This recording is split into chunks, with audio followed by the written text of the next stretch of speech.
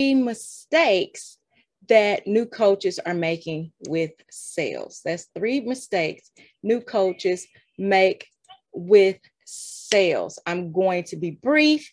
So if you don't have your pencil and paper ready, you need to get your pencil and paper ready, because y'all know when I come on here, it's going to be educational. It's going to be very valuable information. For those of you who don't know me, my name is Jackie. I'm a business coach. What I do is I help individuals just like you. How do I help you? I help you stop sabotaging. I help you create strategies that help you to get clients, because this is how you make impact. You have to attract the client so that they'll know that you exist. And the coaching business is a $2.8 billion industry, and you don't have time to wait. And speaking of time, not time to wait, let's get into it.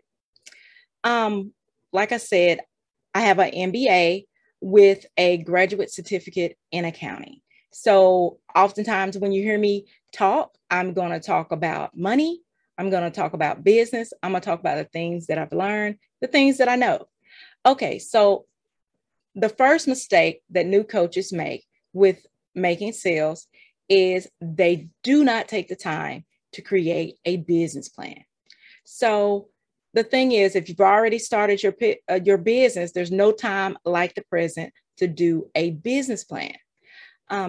Because a business plan has the grand master plan and doesn't have to be very detailed unless you're giving it to an investor or getting a loan. You want to put more details, but a business plan can be very simple. Okay. But you want to create a business plan because that information that you did the market research, who your clients are, why you're doing what you're doing, that information is used to create, which is number 2. The second reason why coaches have the mistakes that coaches make with sales is they don't have a strategy. So a business plan allows you to transition into creating a strategy. So the difference between a business plan and a strategy is a strategy may list more details, right? And generally you want to create a strategy for every platform that you're using. Like, for example, if you have emails, if you're using emails to sell, you have an email marketing strategy, right? An email strategy. If you're using your website, you want a strategy to get people to your website. If you're using social media, you want a social media strategy. And there's other aspects in your strategy plan that you want to have. So the business plan may say, hey, I love hair. I want to open up this business where I sell hair. And the people I want to, the clients I want are African American, because I generally sell products for that individual groups between, let's say, between 20 to 30. I'm just saying 20 to 30 because it's blah, blah, blah. And then your strategy is, how do you reach these people? If you need to niche down, is there a particular group? It gives more information on how you're going to go about doing the thing that you listed in the business plan. So the third reason, and the third most important mistake, the most important thing that you need to do, right?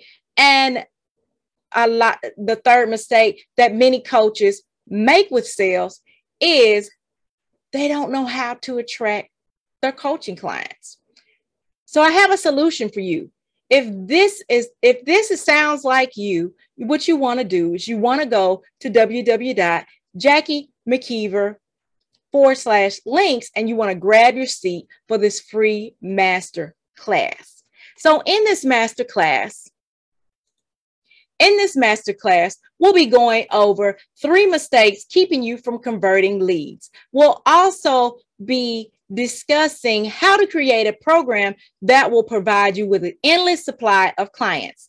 And lastly, we'll be going over how to close sales with confidence in the DMs. Now, just to let you know, this is real training, okay? So you want to be prepared to write. You want to be prepared to listen, you want to be prepared to ask your questions, because this is your time. This is your free opportunity to connect with me. So go ahead, click the link, and grab your seat. See you then.